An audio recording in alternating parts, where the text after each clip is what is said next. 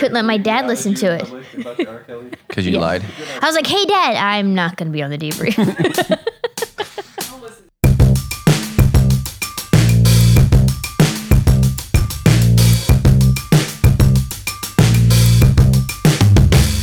Well, hey, everybody, and welcome to The Debrief, a weekly Q&A podcast from your friends here at Sandals Church. Every weekend, Pastor Matt is taking your questions that come up from the sermons, and also here on the podcast, I'm your good, friendly host, Justin Pardee. Back in action again here in the side seat, we got Melody Workman. Hey. And PMB in the house. Holding it down. Pastor Matt, we have Melody back here 2 weeks in a row.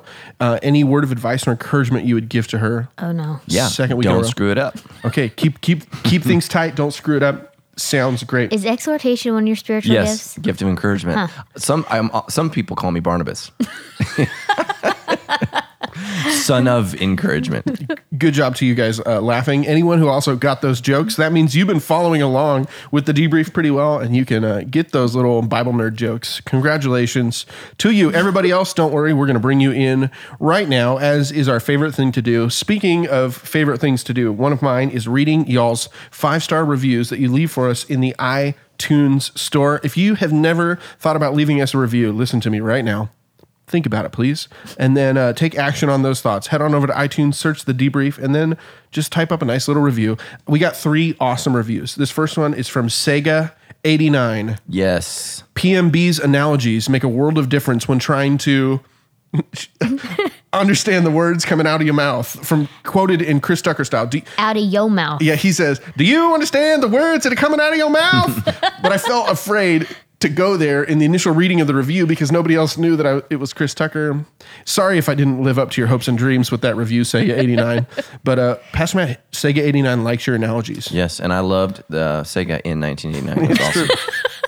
Okay, this one comes from Ron Father. Sorry, Melody, you're left out of this review. Okay. But it says, the PMB, PRD, and Skeen are a joy to listen to on the way to work. Did he say skeen? Yeah, Skeen, Yeah. S-K-E-N. I like that. So right now, Ron Father's on his way to work. Right now, man, we just want to say, keep it up. Hope you had a great Labor Day, celebrating the fact that you work hard all the time, and enjoy your work today. Insight, wisdom, and banter are not in short supply with this group. The Keeping It Real Mafia was what we got called. The Keeping It Real Mafia. Boom. And one more from PP Taylor, whose username, I'm a grown-up man. I think I'm 35 years old, could be 34, but I can't say PP Taylor without just chuckling a little bit. Sorry, PP or Taylor. This podcast is just what I needed and more. I love to praise and worship in the car, but sometimes you just want to hear the word, and this is perfect. Yes. Sweet. Thank you. All right. Well, hey, we love your reviews, but that's not what we're here for. What if we did a whole episode that was just reading reviews? I would probably not come. Fair enough. I would feel left out, but I would be here to support Stephanie. That is true. Yes. Well, we are here for your questions. So if you guys have questions and you want to send them in to get them on the show, you can head on over to sandalschurch.com/thedebrief. Click the big red button that says ask a question, or look us up on Facebook and send us a message. We'll get your question on the show here. The first one comes from Art. This question is about circumcision. It started off pretty long, but we trimmed it down a little bit. Hilarious. I see what you did there. I was working on that joke. That's like a little Jewish working on that Bible joke for humor. like a week, guys. Always pray for the females. Exactly. All right, here we go from Art. I hate to dwell on a subject as painful as circumcision, and I don't want to make Stephanie, your case Melody, squirm, but I have questions. That's my favorite part. In Acts 10 episode, you leaned, Pastor Matt, toward flat out obeying God's original command for this act of obedience. But in Galatians chapter 5, verse 6, it says, "For in Christ Jesus neither circumcision nor uncircumcision has any value. The only thing that counts is faith expressing itself through love." This seems similar to animals being declared clean by Christ when presented to Peter in Acts 10. Should present-day followers of Christ be circumcised? Yeah, great question, and thanks for that. And so a couple things here. The Apostle Paul writes that letter to Galatians before the controversy of circumcision is settled in Acts 15. And so, no, a believer does not need to be circumcised. It does not have any value for salvation. However, the point I was trying to make is if you're a Jewish person, why continue to tick off your Jewish relatives any more than just, leaving your Jewish faith and following Christ? I would say it's a good thing as a Jewish person to continue in that tradition. For example, after Acts 15, after the council decides you don't have to be circumcised, the Apostle Paul takes Timothy, whose father is Greek and mother is Jewish, and he circumcises him, even after they've made the decision that you don't need to do this. And so the reason that he does this is so that it's not an additional stumbling block to the Jewish people that he's going to preach the gospel to. And so what's most important is understanding that we want to see people be saved. And so if you throwing down the gauntlet and saying circumcision is of no value and that's going to keep people from Christ, then that becomes a problem. And so we need to make sure that we don't create cultural barriers for people following Jesus. And that's what the Apostle Paul did. So circumcision does not add any value to salvation or not salvation. Where it adds value is me being circumcised going to help me reach my Jewish brothers and sisters who are not yet in Christ? And so if the answer is yes, then be circumcised. So I don't know if that's an answer. But. Sounds like more than just the specific topic of circumcision. This is an opportunity to think about other things beyond that, just approaching people culturally, right? Because there doesn't seem like a ton of context where in the context of sharing the good news of Jesus, somebody's going to pause and ask me as a man, have you been circumcised? Right. Yeah. That would cause a big problem. Yeah, that would be an odd conversation, maybe at the gym in the shower, but Right. Well, that's what I was wondering about Timothy. But something that would happen to you. Well, as a grown man, I guess maybe it could have been a topic of conversation for Timothy and Paul in Acts chapter 16 when we get there. Yeah. There may have been some culture encounter where you would see a person in that position. Those are far and few between in our culture, but in that culture. But just specifically like his question about meat, like for example, you just got back from India. I went to India. In the state that we were both in, eating beef is illegal. Mm-hmm. It's a stumbling block for Hindus. So even though I have the freedom to eat beef when I'm there, I'm not going to intentionally offend Hindus because I want to see them come to Christ. So I'm going to eat vegetarian dishes and not eat beef. And it was fine. I did fine. I'm pretty sure you did fine. And it was a great time there. And so we can't get all caught up in our freedom so that it keeps other people from experiencing the freedom in Christ. And so I think that's what that passage is talking about, faith working itself out in love. So in Timothy's case, faith working itself out in love meant get circumcised because we want to reach our Jewish brothers for Christ. So cool. I love beef. That would be hard for me. Yeah, no beef at all in that whole entire state. I don't know if that's true in all of India, but in the region that we were in, it's not allowed. Wow. Well, this question comes from Nick. He says, you've touched on the subject of purgatory in the past, and you seem to have suggested that there's something to the idea. I don't fully understand how that fits into our faith as Protestants. Would you mind expanding on this topic a bit more? Yeah, so Protestants includes larger than just what we understand as American evangelicals. And so we just need to understand that the church is larger just than sandals in its theology and its perspective. So within the context of Christianity, both the Church of England in America, we call them the Episcopal Church, and then the Catholic Church believe in a thing called purgatory, where that is that after a person dies, there may be a chance for them to kind of come to Christ after death. As evangelicals, we disagree with that. I disagree with that. All I'm merely stating is you need to understand that within the context of Christianity, there are disagreements on this issue. If you're looking to study that, it's found in the book of 2 Maccabees, which is not in our Bible, but it's in the Catholic Bible, where it seems to indicate that we can do things to help people move on to the next level after they've died. I don't agree with that, but it is an idea that floats around within Christianity. The most famous Christian that would have held that belief would be C.S. Lewis. Fairly smart guy. So he writes a great book called The Great Divorce, which actually discusses in detail this idea of purgatory and where people actually choose forever to go to heaven or to hell. I believe the scripture indicates that after the death comes the judgment. So there's not an intermediate state of waiting or a period of waiting, but you immediately stand before God and your eternity is sealed after your last breath on earth. So that's all I'm saying. So you're right. Our theology is probably the same, but there are people who are brilliant, like N.T. Wright, for example, nowadays, who's a great Christian scholar, would agree with C.S. Lewis, and there's C.S. Lewis, and then many great, amazing Catholic scholars. I'm not aware of any evangelicals that hold to purgatory, but we just need to not exclude them from Christianity because we have a disagreement on this idea of a secondary state. So that's all I'm saying. Great question, and appreciate that. Okay, so this next question is not really follow-up, but I love it, so we're going to go there anyway. This one comes from Mayte.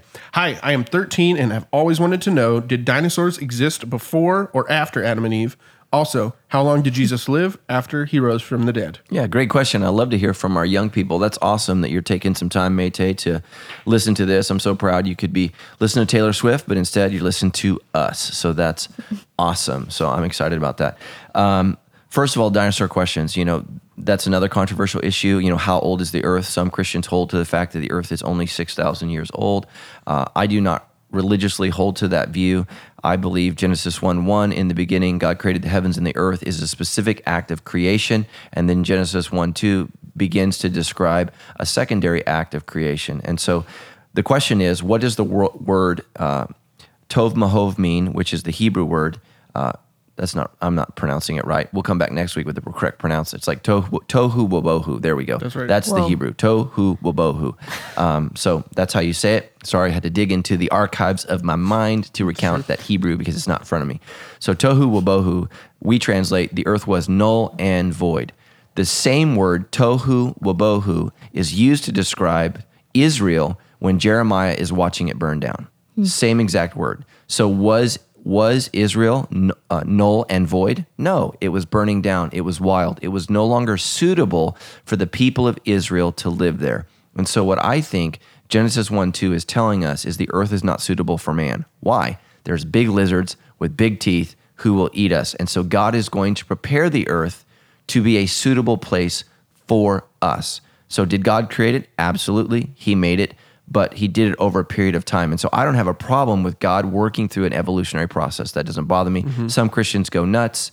And we need to remember that Genesis chapter 1 and 2 are written in poetry and for the purpose of teaching Israel their rhythms of life. And Moses is doing that in a context to teach him why they work 6 days and rest on the seventh day and where they get their values and who they are and as they identify their life after God.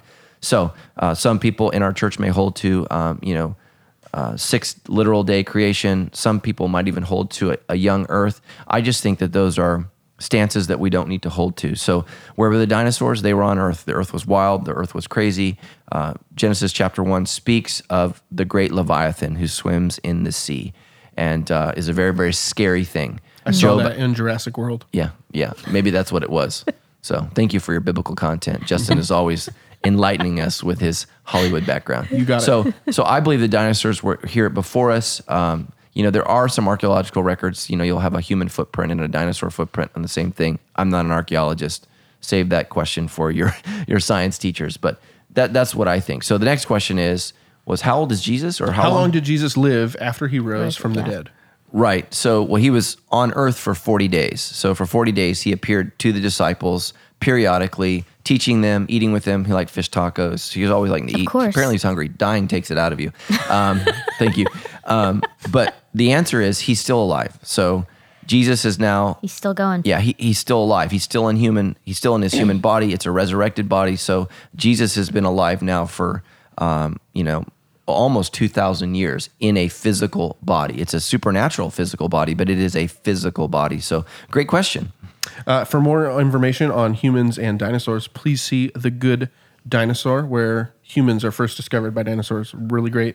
It's another movie plug. Mm-hmm. Yeah, there's a great book by a professor, and we need to pray for him. His name is Dr. Selheimer. He's struggling from some real diseases that affect his brain. He's no longer able to communicate, but he wrote a book called Genesis Unbound, and it's out of print. I had to pay like $300 for my book, but if you can find it somewhere on Amazon, I would snatch that up.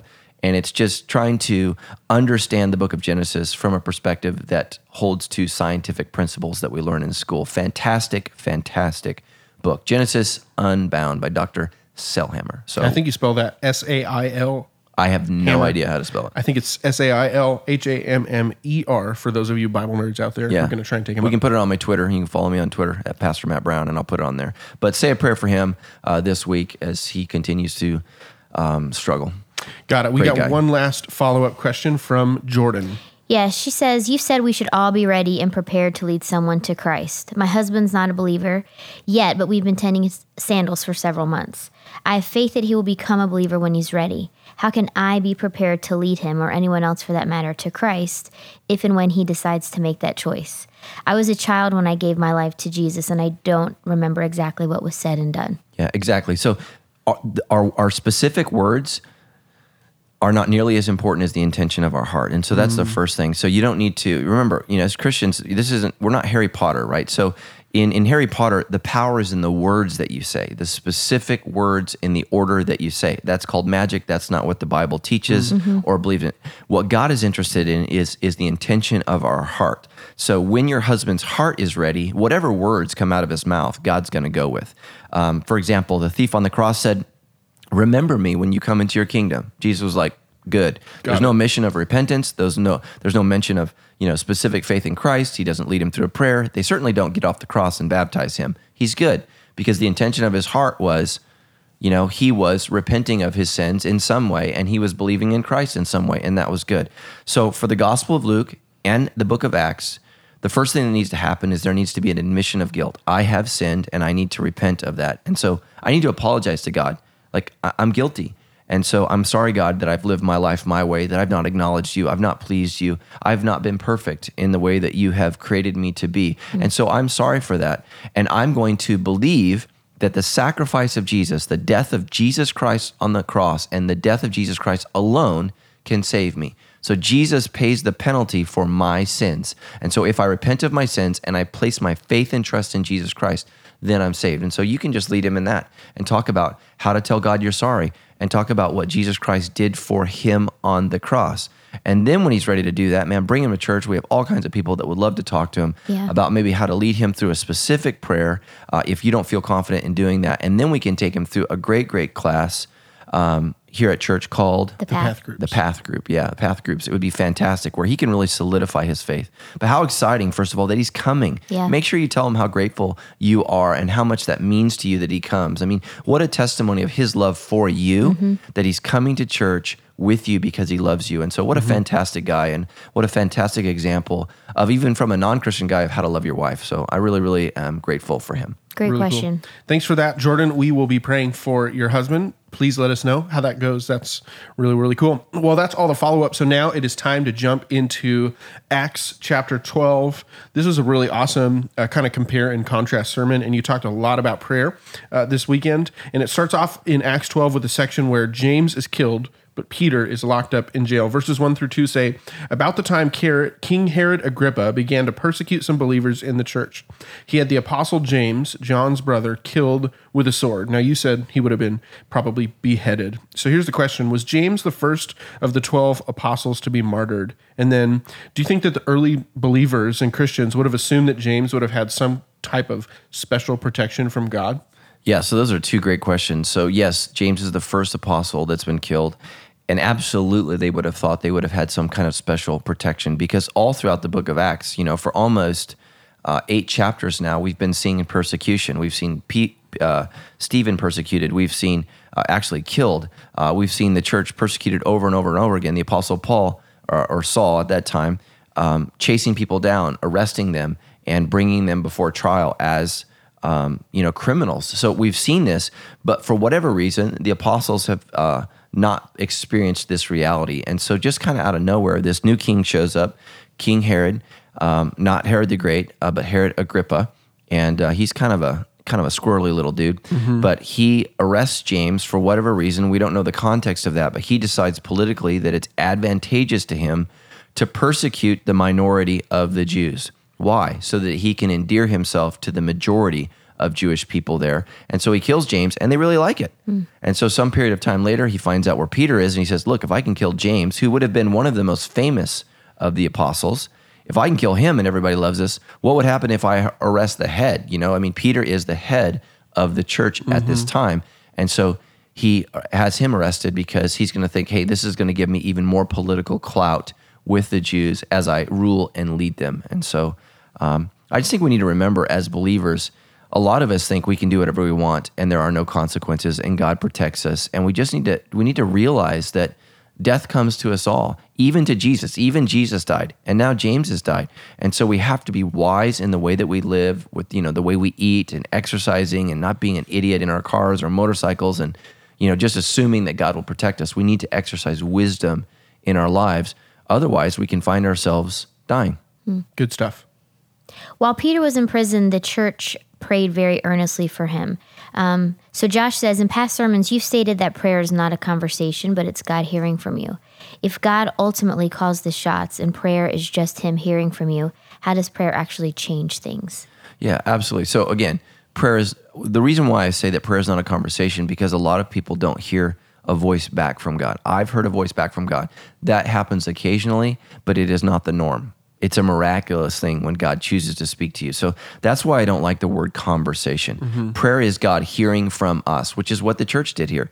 The church is freaked out because the first apostle has now been killed. They probably would have thought that there's some kind of supernatural protection over all of the apostles. Oh my gosh, what does this mean? Has God abandoned us? And so they go to God in prayer and they start crying out to him for God to intervene. And so here's what I would say is, as Christians, we're human beings. We're subject to, disease. We're subject to accidents. We're subject to, divorce and all, losing our jobs and everything else that can happen to anybody else. We are subject to those things. Jesus never promised that we wouldn't suffer. He promised that he would be with us during suffering. However, from time to time, according to God's own will, when his church cries out and asks him to intervene, he does. And so we need to understand that God, we don't understand exactly how God's will works. It seems to be that things are fixed and Peter is marching toward his death, but the church cries out and God intervenes on behalf. I mean, it makes no sense whatsoever for Luke to say that the church prayed on Peter's behalf if God just decides James is going to die, Peter's going to live. There seems to be an indication here, according to Luke, that the prayers of the people resulted in a very, very real change, in a miraculous change. And so that's why we pray, is God is not obligated whatsoever to heal our kid from cancer, to save our marriage, to prevent us from losing our job or experiencing financial collapse. But every now and then, if in some way our request interacts with his will and is a part of his will, he intervenes and we experience something incredibly miraculous. Most of the time, you're going to go through it. Yeah. You're going to go through it like everybody else. But sometimes God does something truly amazing. And we don't know why that is, but he does it. And so I think it's foolish for us to not engage God when there's something that we want. So it feels like to me in Christian circles, prayer is hugely misunderstood because of verses like, ask and it shall be given to you, faith is small of a mustard seed, you can move a mountain. So how do we like rectify those two things together? That this is what the Bible says, and yet these are things that still happen. Yeah, absolutely. The Apostle Paul, who does great miracles, incredible miracles, all the same miracles that the apostles did. I mean, he says when he comes and he preaches the gospel that he came not just with word, but in power. So we can assume that, he's able to, raise the dead. He's able to perform miraculous signs. He's able to do incredible things, just the same things that Peter does, like when he brings Dorcas back from life a couple chapters ago. But he tells Timothy, when Timothy's struggling from stomach issues, he says, drink a little wine for your stomach. So what's he saying? We've prayed, we've gone to the Lord on behalf of you, but for whatever reason, God has not intervened. And so what we want you to do is take steps of wisdom. And so some churches, some Christians, well-meaning Christians, won't allow their kids to have blood transfusions, won't allow their kids to undergo chemotherapy, won't let their kids have surgery or anybody else have surgery because, it's in God's hands. And that's just so absolutely sad. Go to God, but also do everything that you can to try to do what you can do to remain healthy. And so I think as Christians, we need to understand that God tells us to ask. And so I think James has the clarifying verse. Look, if you don't ask, you're never going to get. But then he says in that same verse, but if you don't get it, it's because you're asking because of the wrong motives.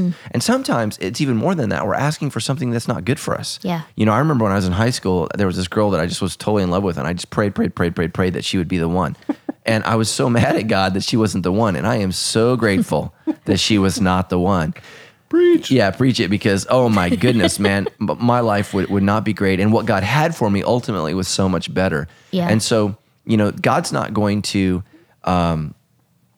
give in to our silly requests. However, in the book of Psalms, I believe it's verse 60, it says that God gave in to the requests of the Israelites when they cried out for meat. And God's like, oh, you want meat? And it says, I can't remember what verse it is. I think it's like Psalm 60, verse 6.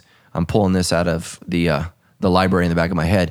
But I think God says that he gave them meat and yet he starved their souls. Wow. And so because what they were saying is, I don't want to have faith in you. I want you to fix my problem. And God said, fine, I'm going to fix your problem, and I'm going to feed your belly, but I'm going to starve your soul. And so we got to be careful, because sometimes we can ask and ask and ask. Like, for example, in Romans 1, we're going to get the book of Romans next year. In Romans 1, the Bible says that men and women crave sex so deeply that God gave them over to a depraved mind. He said, not only do you get what you want, but I'm going to let it affect your mind. And so we got to be careful that we don't just rail against God in anger because he didn't give us what I wanted, because sometimes he releases us to our own desires. And that's a very, very dangerous thing. So this is, I think, is an area where we need to grow in our personal relationship with God. We need to be surrounded by other mature Christians who have some more experience with us, who can help us navigate the truth of those scriptures. Yes, God can do miracles. Usually, it's why we call them miracles. We don't call them everydayers, right? We don't call them, normals. It's like, hey, God did a normal in my life. They're miraculous because it's not the normal thing. Typically, when Christians are arrested and thrown in prison to be beheaded, they're beheaded. Yep. That's what happens. James's life is the norm. So, when you're diagnosed with, stage 4 cancer, what usually happens statistically, in 6 to 12 months, you'll be dead. However, sometimes when we go before God to pray and we ask, God intervenes, and somebody is miraculously healed and their life is extended. Why not ask? Yeah.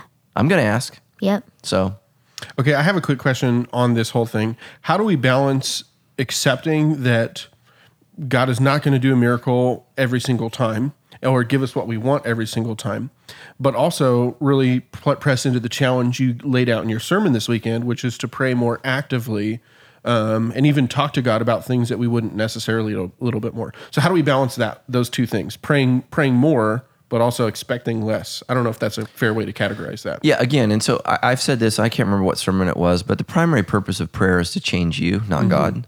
And so we just need to understand that. And I talked about this week, a lot of us as Christians, we forget who God is and who we are, and we think we're the parent and he's the child, and that's the way we talk to him, and we're like a demanding, spoiled child. It's a great analogy. And I think we need to humble ourselves as a respectful, loving child who realizes that every good gift we've ever gotten in our life has come from God. Every single good thing that we experience, love, joy, gifts, family, every moment, a sunset, a beautiful redwood tree, whatever it is that you've experienced where you're just like, oh my gosh, this is an amazing, all of those things have come from God. So God has overwhelmingly blessed us. We have overwhelmingly screwed up and messed up and fallen short. And then what does God do? He forgives us through faith in Christ. So God is good. So what I think what we got to do is we just have to balance that. Look, God is good, and I got to trust him in that process. And ultimately, I've got to love him even when he doesn't give me what I want. Because if God always gives you what you want, then he's a genie in your bottle. And again, the relationship is twisted. So you had two parts to your question. I don't know if I got No, more. I think that was good. And here's what I took away is this: it's almost like working to change my expectation of prayer. That it's not about getting what I want necessarily, but really about developing my relationship with God. Yeah. Is that? Yeah, and ultimately, right, God tells Peter he's going to die. Remember? So he prophesies, he sees into the future, and he says, Peter, you're going to be led away when you don't want to be, and your hands are going to be bound. And Peter ultimately is going to be crucified upside down. That's what's going to happen to him. It just wasn't that moment yet. God's will, right? God told him he would be crucified. What is Herod going to do to him? He's going to cut his head off. That's not the way in which you're going to die. And so God's will intervened and circumvented this process of death that Herod thought he was going to bring about. And in a minute, in this chapter, God's going to deal with Herod. Okay, so as we move on, I found Psalm 106:15 says, God gave them what they wanted, but sent a plague along with it. I think that's the closest. So Psalm 106 is a good example of what you were talking about. Yeah. I think that is it. Yes. Okay. So I had the 6. Sorry. Sounds good. All right. So close. Here we go. Let's talk about Peter's miraculous escape from prison in verses 6 through 11. The night before Peter was to be placed on trial, he was asleep, fastened with 2 chains, not the rapper, between 2 soldiers. Suddenly, there was a bright light in the cell, and an angel of the Lord stood before Peter. The angel struck him on the side to awaken him and said, "Quick, get up." And the chains fell off his wrists. Then the angel told him, "Get dressed and put on your sandals." And he did. "Now put on your coat and follow me," the angel ordered. So Peter left the cell following the angel, but all the time he thought it was a vision. He didn't realize it was actually happening, so they passed through and started walking down the street, and then the angel suddenly left him, and Peter finally came to his senses. Peter seems to be going along for the ride without much question, but he also seems a bit foggy. How did he know he was following God, and how can we discern that for ourselves?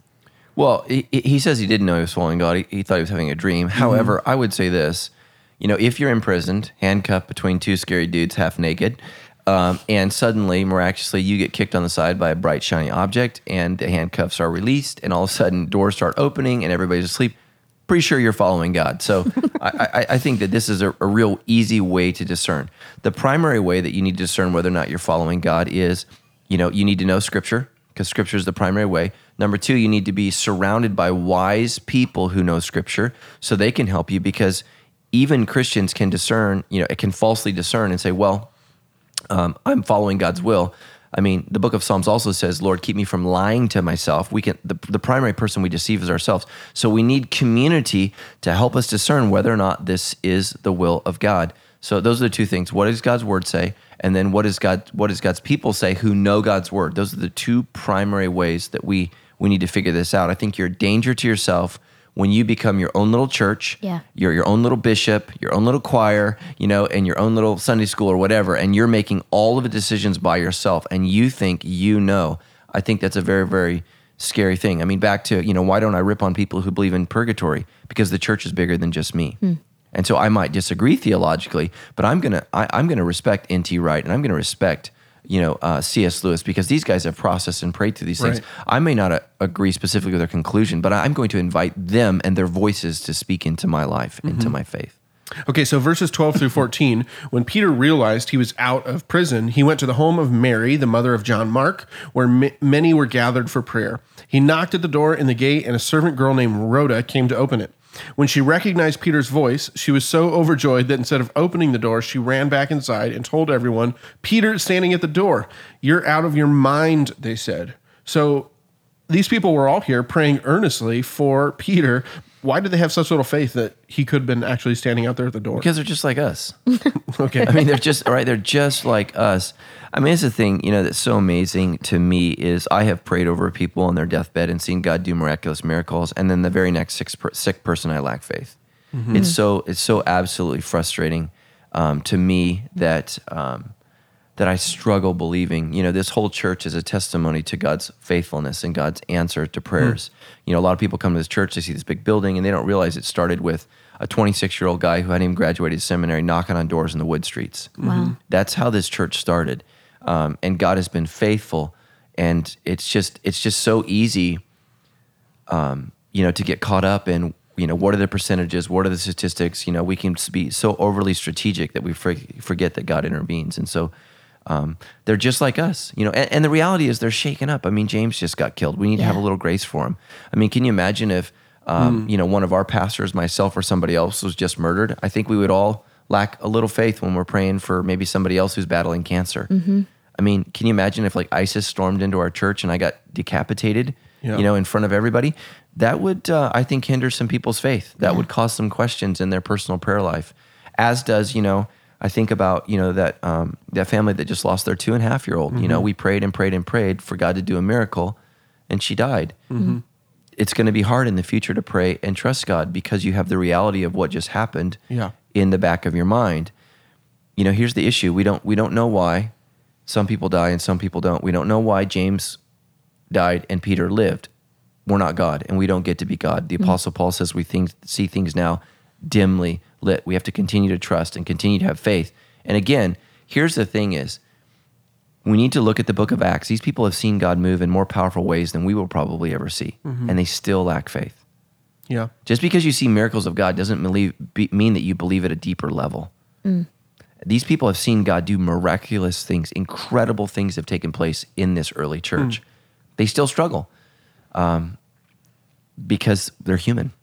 Well, and I'm encouraged because this is the middle of the night. when Peter gets to their house and they're praying. Yeah. You They're know? doing better than us, Yeah. right? That is true. They're doing better than the apostles did. Remember on the night Jesus was, They're they were doing asleep better like than 3 Peter times. did. Yeah. Peter's snoozing, man.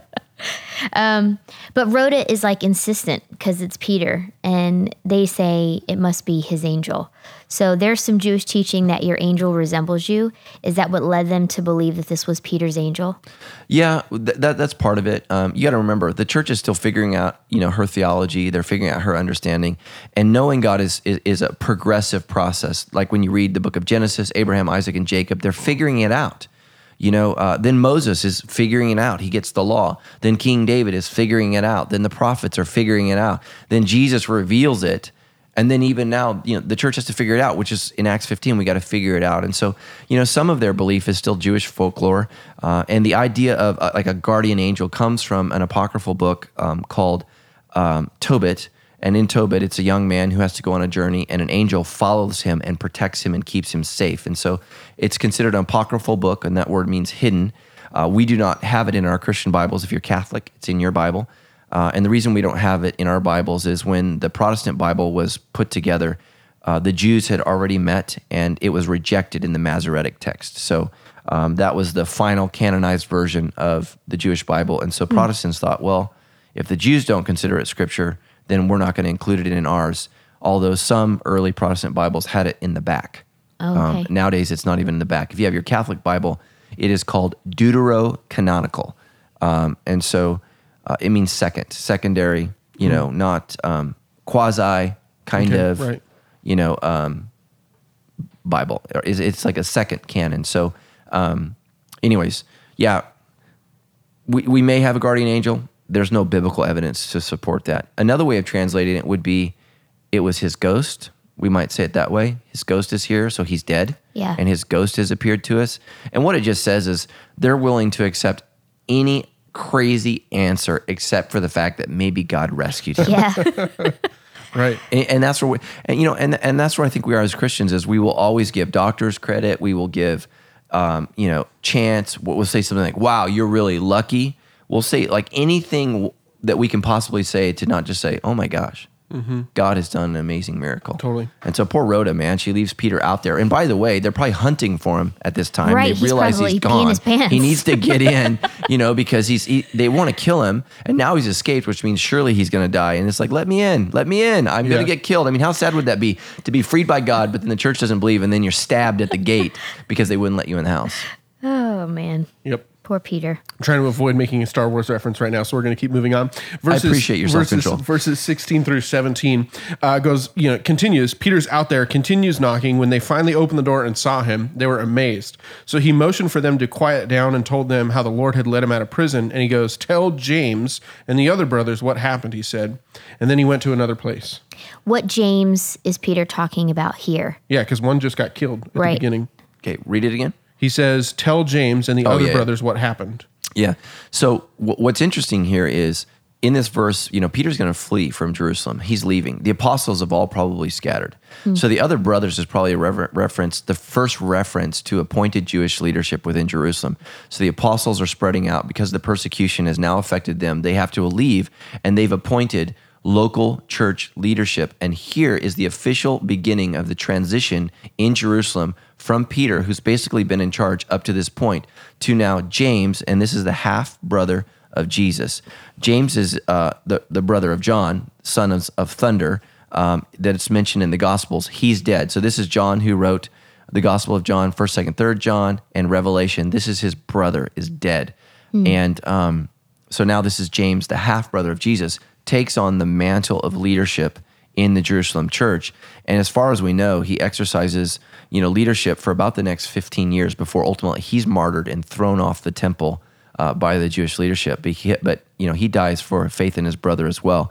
But he becomes an incredible, incredible wise guy, writes the book of James, which is one of my favorite books, talking about how to work out faith and works and how those things work together. Got it. Okay, so verses 18 through 21, we hear kind of the aftermath of what happens when Peter breaks out or whatever. It says, at dawn, there was a great commotion among the soldiers about what happened to Peter. Herod Agrippa ordered a thorough search for him. When he couldn't be found, Herod interrogated the guards and sentenced them to death. Afterward, Herod left Judea to stay in Caesarea for a while. Now, Herod was very angry with the people of Tyre and Sidon, so they sent a delegation to make peace with him because their cities were dependent upon Herod's country for food. The delegates won the support of Blastus. Great name. So good. Yep, because I'm going to put you on personal Blastus. assistant. Herod's personal assistant, dude. That's going to be Stephanie's new name here on the show. Yep. And an appointment with Herod was granted. When the day arrived, Herod put on his royal robes, sat on his throne, and made a speech to them. Okay, so is Herod upset at Tyre and Sidon for some reason we know about? Is he just angry that Peter disappeared? Any clue what's going on here? We don't know. So Tyre and Sidon were fishing villages on the coast, and they would have been dependent on his rule in Galilee. If you've been to Galilee, it's kind of like Napa Valley. It's beautiful. Everything grows there. Great vegetation. I mean, literally, they grow bananas there. Like I've been there. There's all kinds of banana fields. It's very, very fertile. So he controls all the food. This is a trade dispute. This is like Donald Trump in Mexico, right? There's this trade dispute. Oh, wow. And so, and Donald Trump's point is, right, America holds the cards. Why are we getting hosed? Well, and I'm not saying I'm not being pro or against Donald Trump. Don't send in those debrief questions. But the same thing is happening in politics is about who gets what, when, where, and how. And so King Herod is like, look, I control the food. You want to have a trade war with me? You can all starve and you won't get any bread. Fish is going to get old after a while when you're just eating fish. So there's some kind of trade war here. There's no other reference in history to this argument. But nonetheless, they finally cave. And they're going to show up and praise him and really go over the top saying, you're super awesome and we love you and we think you're amazing. Got it. And that happens here in verse 22. Yeah, and so the people give him a great ovation, shouting, "It's the voice of a god, not of a man." So is this genuine, or are they sucking up, trying to stay out of trouble? Probably both. I would say some are genuine, some are sucking up, just like in worship at church on the weekends. Some are serious and some are just faking it. Right. So, but nonetheless, they're all gathered there because they need him. And without him, they're going to starve. And he looks like angelic or something, like what he's dressed in. Yeah. So there's a whole nother account about this very event, which is pretty cool because some people say, well, the Bible's made up. Well, there's a Jewish historian named Josephus who actually writes about this account. And so if you get to come to Israel with me, we're going to go not next summer, but the summer of 18. We're going to go back to Israel, and I'll take you to this very theater where this event probably took place. It's beautiful. It's right on the coast. And so in Israel, the sun sets over the Mediterranean Sea, and it rises from Saudi Arabia. So it comes from that way. So from like Syria, Saudi Arabia, Jordan, it comes that way. And they set this up so that the sun would rise. And as the sun comes over the stadium, it would have hit him standing on stage. And he had this outfit, like if you're a Lord of the Rings fan, think of Mithril, and all the non-nerds are like, what? But Mithril is like this fantastic, beautiful coat of armor. And so I got you, bro. He has something like that that's made out of silver. So it's spectacular. So the sun rises and it hits him and he looks like an angel. Whoa. And that's what they're saying. And they're just like, oh my gosh, not only is he a great leader, but he's godlike. He's God. And that's when he gets in a little trouble. Okay, so verse 23 says, "Instantly an angel of the Lord struck Herod with a sickness because he accepted the people's worship instead of giving glory to God." So that's what you were just talking about here. But had Herod ever been giving glory to God sometime before this point? It seems like he'd consistently been not honoring God. Yeah, well, he's down. been honoring the Jewish God. Here's the thing that's weird about Herod Agrippa is he was meticulous in following Jewish law. Because I think I said on Sunday that he is a Greek. He's not a Greek. He's an Edomite, okay, which non-Jewish, but he's an Edomite. He's not Jewish. And actually part of the thing of Passover was the king of Israel would stand up and read from the Torah. And the Torah, actually, the passage of scripture that it would say was, you can't have a bunch of wives, you can't take all the money, you can't take people's sons, and it actually said, and you must be a child of Israel. So he would have to read that out loud. So you can imagine how humiliating that is when you're reading the qualifications. Like in America, to be the president of the United States, you must be born in America. You must be a natural born citizen. So he didn't meet that qualification. So he did everything he could to be super Jewish. And the people actually really appreciated him, the Jewish people, because he was so devout to traditional Judaism. So he was good in that way, but he persecuted and went against the church really, really harshly so that he could unify himself with the traditional Jews. And you could understand why the circumcision party really likes him, because he's saying, hey, this minority is getting out of control.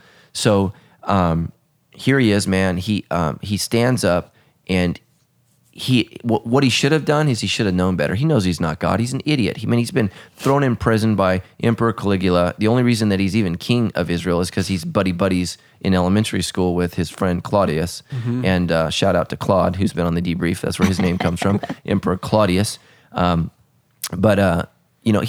has blessed him. And what he does here is he gives no credit whatsoever to God, but actually receives himself as godlike. And God strikes him dead. And again, we talked about this, that there's another account in history of what took place. And the other account, they have some differences. They don't say exactly the same thing. But the other account says that while he was on stage receiving glory, giving a speech to himself, he literally fell to the floor, writhing in pain, holding his side instantaneously.